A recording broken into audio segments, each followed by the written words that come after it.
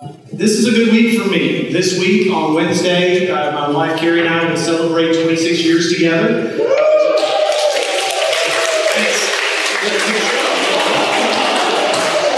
you just want to tell that girl, run, get away? She had no idea what she was getting into that day. But 26 years ago, true story, May 23rd, 1992, I didn't sleep the night before at all. Not because we were out partying, but because I was flat on my back in a hotel room just buzzing with excitement. And the next day, I didn't realize, nobody did, someone at the church where we got married forgot to program the air conditioner. So it was really hot, May 23rd, 1992. We were sweating pretty good. But hey, it's a rebel tux, what did I care, right? Good day. So this Wednesday is our anniversary. We're going to celebrate by going to church. The next night, I'll take her out for a good dinner. I'm not going to tell you where. You can show up at Jack in the Box and see if you find us there. It's not going to be. But we're excited about that. And it's been 26 years together where we've learned a lot and grown a lot together. But today we're going to talk about the subject of marriage. Not because I think 26 years gives me any kind of platform of experience. There are people in this room that have been married twice that long. And it's not length of time that counts either. What counts is what the Word of God says. What I want to talk about today is God's vision through Scripture, God's vision of what marriage is intended to be, because it's a lot different than what we think it is. What people think of as marriage in popular thinking is very, very different from God's vision. And by the way, if you're young and single, or if you're widowed, or if you're divorced, or if you've never married and you don't intend to marry, or if you've never married and you're hoping someday, this sermon is for you too. And you'll see why as we go along. But the passage we're looking at is Ephesians 5:21 through 33, which I think is the most profound, beautiful summation of God's vision for marriage and what marriage is intended to be. Now, when you listen to us talk, both in popular culture and just in common conversation, you understand that we have some pretty mixed messages when it comes to marriage. On the one hand, we think it's pretty fun to be really cynical about marriage. I remember at another church where I was pastor, there was a deacon who was talking to a friend of mine. The deacon was in his 70s, my friend was in his late 30s, and had the nerve to be in his late 30s and never get married, right? And so the deacon says to him, boy, you need to get married. No man deserves to be free and happy his whole life. That attitude's been around a long time. Ambrose Bierce, the writer from the 1800s, he wrote a definition of love. He said, love is a form of temporary insanity whose only cure is marriage. Think about that. On the one hand, we're very cynical about marriage. On the other hand, we cling to this fairy tale idea of happily ever after. I'm not going to make you raise your hands if you watched the royal wedding last night, but I bet, my bet is that a lot of people in this room watched at least part of it. Some of you got up way too early. You may have worn your little fancy hat or whatever, and you watched the royal wedding. Didn't we win a war over these people 200 years ago so we wouldn't have to care about them anymore? Isn't that the way it worked? And yet, there's something that still calls to us about this idea of the prince and his bride. Just as proof of what I'm talking about, can you guess, if you weren't in the early service, can you guess what the average cost of a wedding in the United States of America is? Can you just speak to the person next to you and see if you can get it right? The average wedding costs how much? All right, the average cost, according to Forbes magazine, is $35,000. Yeah. As a father and daughter, that terrifies the heck out of me. I don't have $35,000. I don't know about you. And by the way, let me just public service announcement. I said this before, and I'll say it again. You ladies, listen up. I'll marry you for free. I really will. I mean, you bring your husband, your groom, your husband to be, and y'all can show up in my office as long as you've got the license. That costs a little bit. I mean, I won't charge you a dime. I'll come to your house if you prefer it there. I'll meet you at the lake. We can stand on a pier with the sun setting behind us. You don't need mountains of flowers. You don't need live swans and acrobats and string quartets. You don't need to feed a 4-course meal to hundreds of people you don't even like. You can skip all that and be just as married, I promise you. Come on.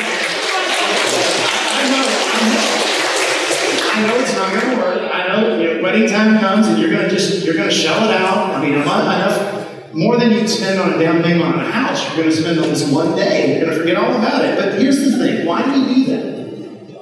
Because this is the most important day of my life, and I'm marrying my soulmate, this person who's going to come and make me blissfully happy for the rest of my days. And if you think that, you're really setting yourself up for disappointment. You're really going to crush this person you're marrying. Where's the fine line? Where is the way we should be? Surely there's a better way, a path between this cynicism and this sentimentality, between this idea that, oh, marriage is a joke, and this idea that it's Prince Charming and Cinderella happily ever after, because neither of those really work. And the answer is found here in the Scripture.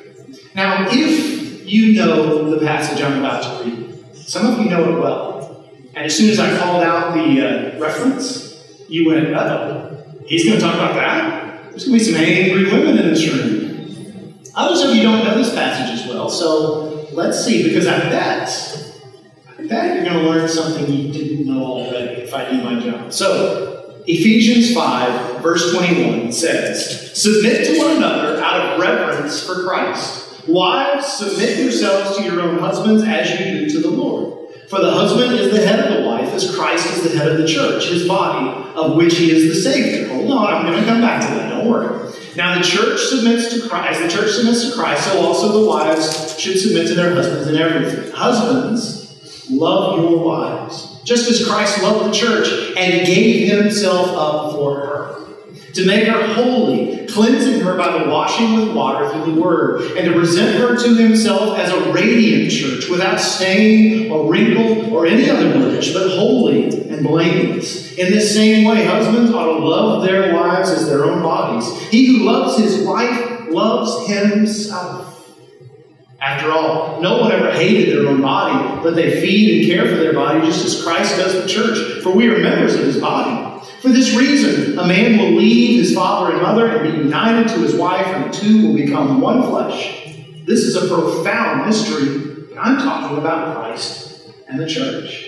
However, each one of you also must love his wife as he loves himself, and the wife must respect his husband. So the irony is, I guarantee you, all of you are fixated right now on verses 22 through 24. When the truth is, that's not the controversy of Christ. And I'll tell you why in just a minute. But I will say this. Heard about a guy once who read that passage for the first time. And he came home and he said to his wife, he said, "Now listen, woman. I read in the Bible today that I'm the head and you are to submit to me. And so this is what's going to happen. From now on, I call the shots. I hold the remote control. I decide how warm or cold it's going to be in this house. I am in charge, and you will listen to me. I want my clothes cleaned and pressed and laid out for me every morning. I want my food hot and ready to eat when I get home at night, and I want to be treated with the respect I deserve." And after he said those words, he didn't see her again for 3 days.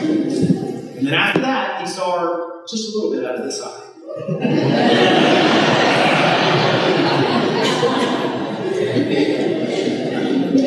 Guys, be careful with this stuff. What does it mean when the Bible says submit?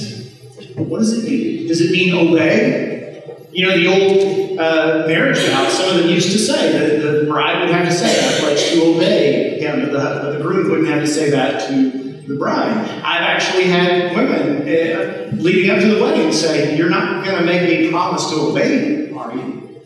And my answer is always, no, I'm not. Because that's not what the word submit means in Scripture. And I'll explain why in just a minute. Listen, ladies, I'm a man. I'm a married man. I would love it if it said obey. I really would. I'd love to stand up here and tell you the husband gets to have his way in everything. I would be thrilled to tell you that. But that's not what it says. On a very serious note, here's also what it doesn't mean. It doesn't mean that if a woman is being abused, her job is to stay and take it. So, ladies, listen to me very carefully. Listen to me very carefully in what I'm about to say. The first time a man raises his hand to you, puts his hands on you violently, you need to do two things. One, you need to get out of the house, and number two, you need to call the police. Those are the two things that have to happen. Not just for your good, but for his too. It is not love to stay and be abused. That's not love. Because he's got sin in his heart that needs to be confronted. And it won't be confronted by you continuing to be there. He needs to face consequences for what he's done. That's the only thing that's going to bring about repentance. And just as importantly, you need to get out of the house and not be beaten. You need to be protected. So I hope I'm clear about that. This is not about submitting to abuse. Abuse is a violation of your marriage covenant. What does it mean? Well, look at verse 21. A lot of us miss this because we read the Bible in English, of course. And our English Bibles have sort of obscured this because I bet in your English Bible there's a separation. There's bold print in between verse 21 and 22 that will say something like husbands and wives, or Christian marriage. And that's not there in the original, of course. In the original Greek, verse 21 says, submit to one another out of reverence for Christ, wives to your husbands as to the Lord. It's all one sentence grammatically. In other words, the submission of wives to their husbands is just an illustration of the principle of mutual submission that should take place in every Christian relationship. What sets us apart from others is that as Christians, if we're following Christ in all of our relationships, our motive is not, what can I get out of you? It's not, how can this relationship benefit me? The motive is, how can I be a blessing to you? That's mutual submission. That means that if you and I are friends, or fellow church members, or co-workers, I put my own desires, my own ambitions, even my anger toward you and my irritation toward you about ways you let me down. I put all of that beneath our relationship with one another. I put you first. That's submission. Within marriage, here's what it looks like. It looks like a woman who believes in her husband. Who says, instead of, I'm going to do whatever I can to try to mold you into the man I wish I was married to. Ladies, come on, let's get with it. Does that not happen in your marriage? How can I make you into the man that I think I deserve? It goes from that to, how can I bless us together? How can I put you ahead of me? Now keep in mind, when Paul's writing this, women lived in a very different time in the Roman Empire in the first century. Women had no rights. You know that a Roman man could divorce his wife for any reason. A Roman woman could not divorce her husband no matter what he did. Women, in ancient culture, if you were a father of daughters, you wanted to get those girls married as early as possible. 13, 14, get them out of the house. They were an economic drain upon you, whereas sons brought benefit to you. If you were a man and you married, you were told by everyone, that woman belongs to you. It was essentially slavery. And men judged their wives based on their fruitfulness, based on how many children they could bear, especially how many sons they could bear. And then along comes Jesus. And this man comes along, the Messiah of Israel, the Savior of the world, and he's got female followers. He's got women who walk around with him and listen to his teaching, just like male disciples. They actually funded his ministry because some of them were independently wealthy. This is a guy who, on the day of the resurrection, the very first Easter, when he rose from the grave, he saw Peter and John standing there in the empty tomb, but he didn't say anything to them. He waited until they left, and then he revealed himself, spoke to Mary Magdalene, and made a woman the first witness of the resurrected Savior. Paul comes along, and Paul, in spite of his being raised up in a very paternalistic culture, the Pharisaic culture, he's transformed when Christ comes into his life, and he writes these words in Galatians 3:28, there's neither Jew nor Greek, slave nor free, male nor female, but all are one in Christ Jesus. He's not abolishing gender distinctions. He's saying it doesn't matter now whether you're male or female in terms of how you serve Christ, because Christ values us the same. You're no longer a second-class citizen in his family. You're no longer just a woman. You are a child of the King. And so Paul, if you read his letters, you'll notice that he worked alongside several women, which was so unusual in that culture. He mentions them, women like Priscilla and Phoebe, Julia, Junia. You can look up many other female names he mentions in his letters as co-workers, co-laborers in the kingdom of Christ. And so you put all that together and you realize that if you're a woman in the first century, and you come to know Christ, all of a sudden you've got a brand new identity. You've grown up in this world where you're nobody until you have children. and the inner identity is tied to them, to becoming someone who says, I'm of value, I matter, God created me for a purpose. And so it must have been very tempting for women in that culture who came to know Christ to say, if I'm a new person in Jesus, then my old commitments don't matter anymore. Then I don't need to be married anymore. I just give myself completely to the Lord.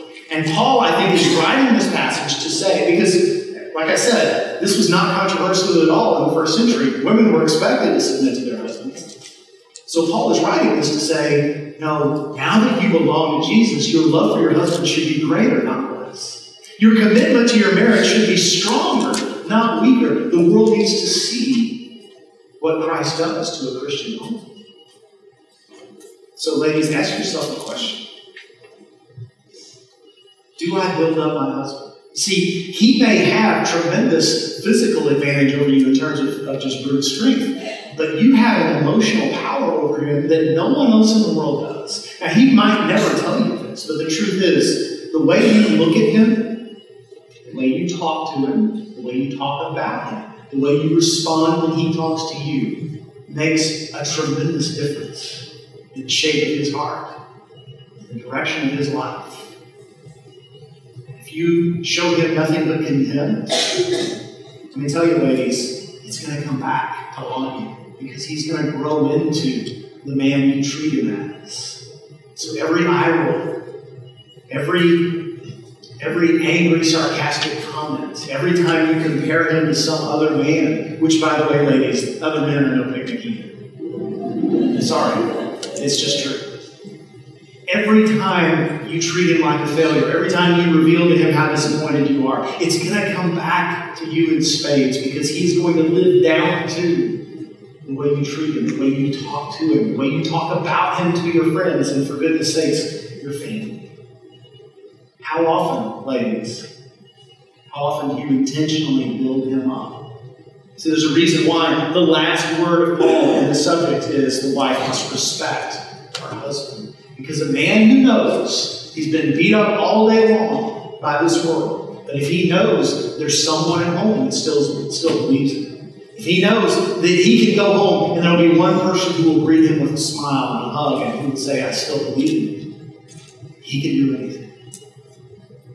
And you might say, but my husband, you don't know my husband. You may see him in church. He's different at church. When he's at home, he's no good. You just don't understand. He's not worthy of respect. And I would say none of us is worthy of respect. We're all sinners. And I would also say, I don't know exactly how to make your husband who he needs to be. I do think that's the Holy Spirit's job, not yours. I also know how not to change your husband for the better, and that's through criticism. That doesn't work. You may think you're motivating him, but you're doing the opposite. How often do you intentionally build him up? How often do you communicate to him in a very intentional way? I believe in you. How often do you pray for him for good? See, what you don't know is he wants to be your hero, or at least there was a time when he did. And if you treat him like a hero, he'll become heroic. I really believe that. Because aside from the Holy Spirit of God, there's no force quite so powerful as a supportive wife. But that's not the controversial part. The controversial part starts in verse 25. Ladies, in case you think I've been hard on you, look at how much longer the section is for husbands than for wives. And when he says, husbands, love your wives, that doesn't sound controversial because we've heard pop songs, and pop songs talk about love all the time. But in pop songs, love is about a feeling. It's about an emotion. It's about how you make me feel and how you look and how I feel when I kiss you and how I feel when you say my name. And all that's fine. And all that won't get you anything in marriage. It doesn't last. It doesn't sustain. Love that Paul is talking about here is a different kind of love. He says, love your wives as Christ loved the church. Gave himself up for her. Jesus did not die for me and you because we had nice hair and straight teeth and minty fresh breath. Jesus didn't die for us because we made him feel good about himself. In fact, the opposite is true. Romans 5 says, while we were yet sinners, we were enemies of God, and he died for us. Jesus laid down his life for us, and that's the kind of love we're supposed to have for our wives. Gentlemen, very few of us will ever have the opportunity to literally put our lives on the line to rescue our wives. But we have the opportunity every day to show her, you are more important to me than me. Your needs matter more than my needs matter. I am putting you first. So fellas, how often do you do that? How often do you do something specifically because you know it will bless her and make her day better? Does that happen once a week? Does it happen once a month? Does it happen on a birthday, maybe? I hope. Not once a day. That ought to be the minimum, right? I mean, Paul is talking about a constant lifestyle, to continually lay ourselves down, to set aside our emotions and our desires and our motives and our anger and our selfishness and say, I'm going to put you first. How often do you do that? I mean, here's a real easy way to apply this sermon. Tomorrow morning, I wake up and say, what is one thing I can do that will just make her see she's important? Why do we do this? What's the purpose? The purpose is not to make her happy. Because you can't do that. You and I don't have the power to make her happy. The purpose is to make her holy. Look at verse 26.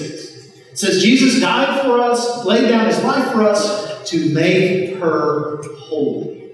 Cleansing her by washing with water and the word, to present her to himself as a radiant church without stain or wrinkle or any other blemish, but holy and blameless. Do you get that picture? Jesus saw us and said, I'm going to redeem you.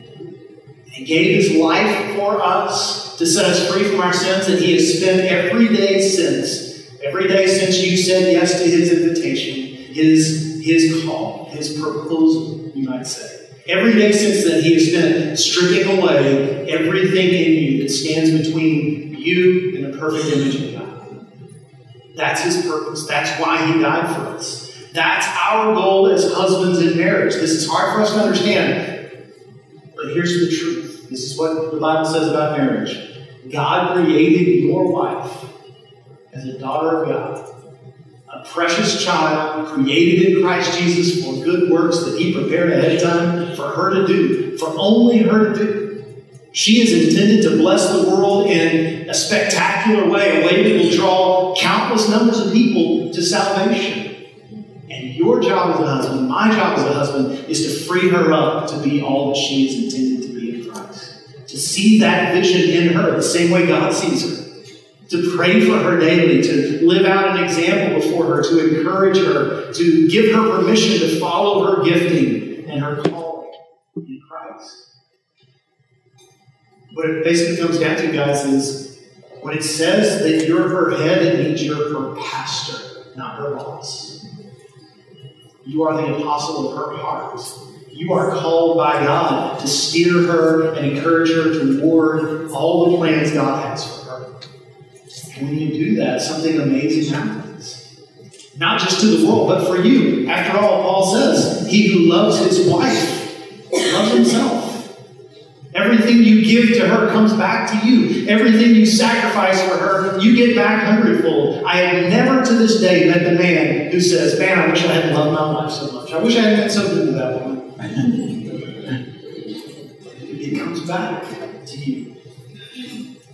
And then, here we go, down to verse 31. Here's the key. Verse 31 is a quote from Genesis 2:24. Remember the first marriage, Adam and Eve and the rib? And they come together, and it says, for this reason, a man will leave his father and mother and be united to his wife, and the two will become one flesh. And then he says, these mysterious words. This is a profound mystery, but I am talking about Christ and the church. What does he mean? He means that God created marriage. You ready for this? God created marriage not to make us happy. God created marriage not even to produce children, because, let's face it, every other species on earth produces children without getting married. God created marriage as a tool to shape us into his image. And as a beautiful picture of the relationship God wants to have with you and me. It's a tool for holiness, because as you learn to love your husband, as you love to learn your wife, you're also learning to love Jesus. And as you two come together in that way, you're showing the world an impeccable picture of the love God has for us. Because think about it. If the world sees the kind of marriage that's described here, they're seeing something they've never seen before. There's no romantic comedy. There's no Shakespearean love story. There's no Jane Austen book. None of it captures what's talked about here, which is a woman who loves her husband so much that instead of trying to shape him into the man she wishes he was, she puts him first and loves him, and he grows into the man God created him to be. And a man who, even though the world tells him you need to be the boss, you need to take control, he says, no, I'm going to lay down my life for my wife.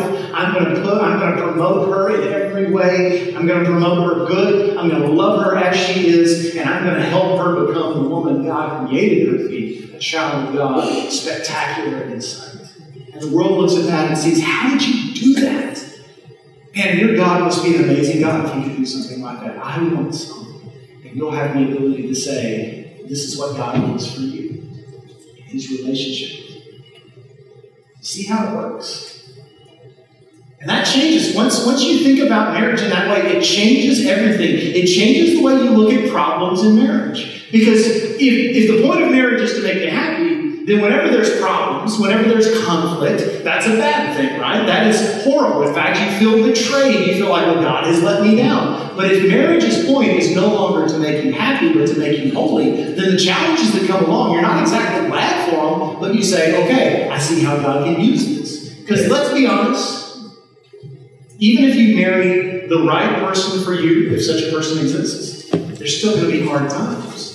Guys, can we be honest? Aren't there times when just the sound of her chewing makes you mad? Right? Do you have to chew that loud? Ladies, aren't there times when you just look at him and you think, what did your mother do to you? I mean, aren't there moments where you're just like, who were you raised by? And in those moments, and then it gets worse, and then there are economic problems, there are financial issues, there are health problems, there are problems with the kids, there are all kinds of conflicts that arise, and tragedies and grief. And in those moments, in order to make it work, you can either give up, you can either run screaming in the other direction, you can either build a wall between yourselves and decide to be roommates at best. Or you can say, this isn't going to work unless I let go of some things.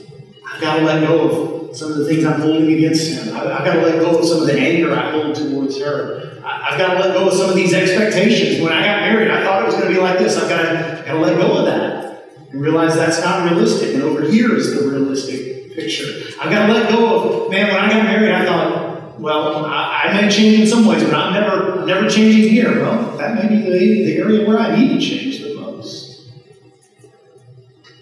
And when you let go of things like that, it hurts. In fact, it feels like death. It feels like you're dying a little bit. And guess what the Word of God says about Christian discipleship? Jesus didn't say, if you want to follow me, pick up your couch cushion with your remote control and go on a leisurely stroll. He said, deny yourself, take up your cross, and follow me. Following Jesus is a constant journey of self-denial. It's a constant journey of dying to yourself a little more every day. So as you are doing the things necessary to make a marriage work, you're also becoming more and more the person who Christ called you to be. You see how it works? How marriage is a tool that God uses to make us holy? You see how it works? That once you stop demanding that your spouse make you happy and instead say, okay, Lord, show me how this relationship can make me whole. Show me how I can love this person and loving this person become the person I was called to be. And if you haven't reached that point in your marriage, if you're married, if you haven't reached that point where you said, okay, Lord, I'm done. I can't do this. Show me how to love this person. Then you haven't been married long enough. Because it's coming.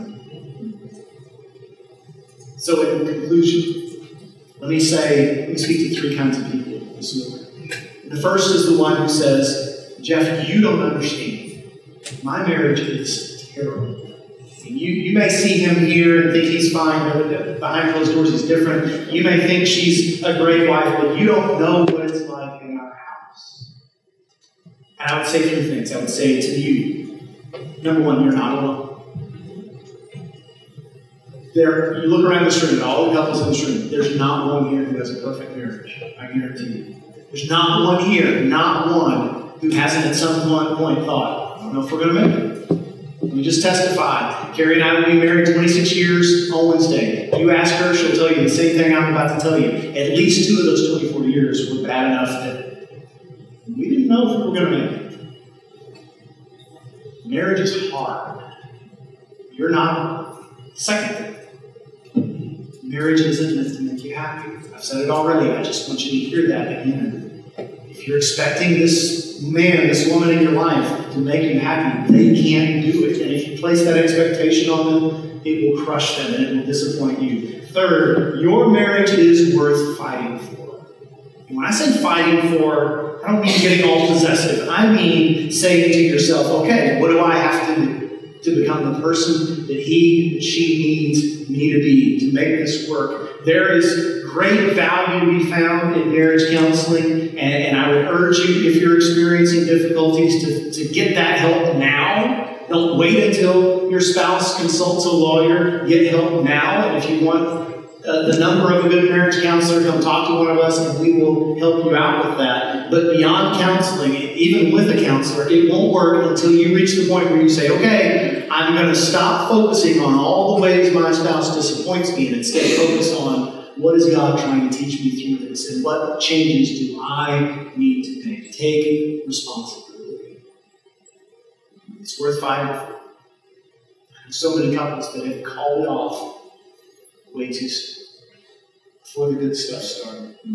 Second group is people here who say, I'm divorced, and this is really hard to listen to, because I feel like I failed. I feel like I am second class because of what happened. And I would say, I've not been through divorce myself, but I've walked through it with good friends, with church members, family members, and every single time what I've seen is, that was the worst experience that person ever had.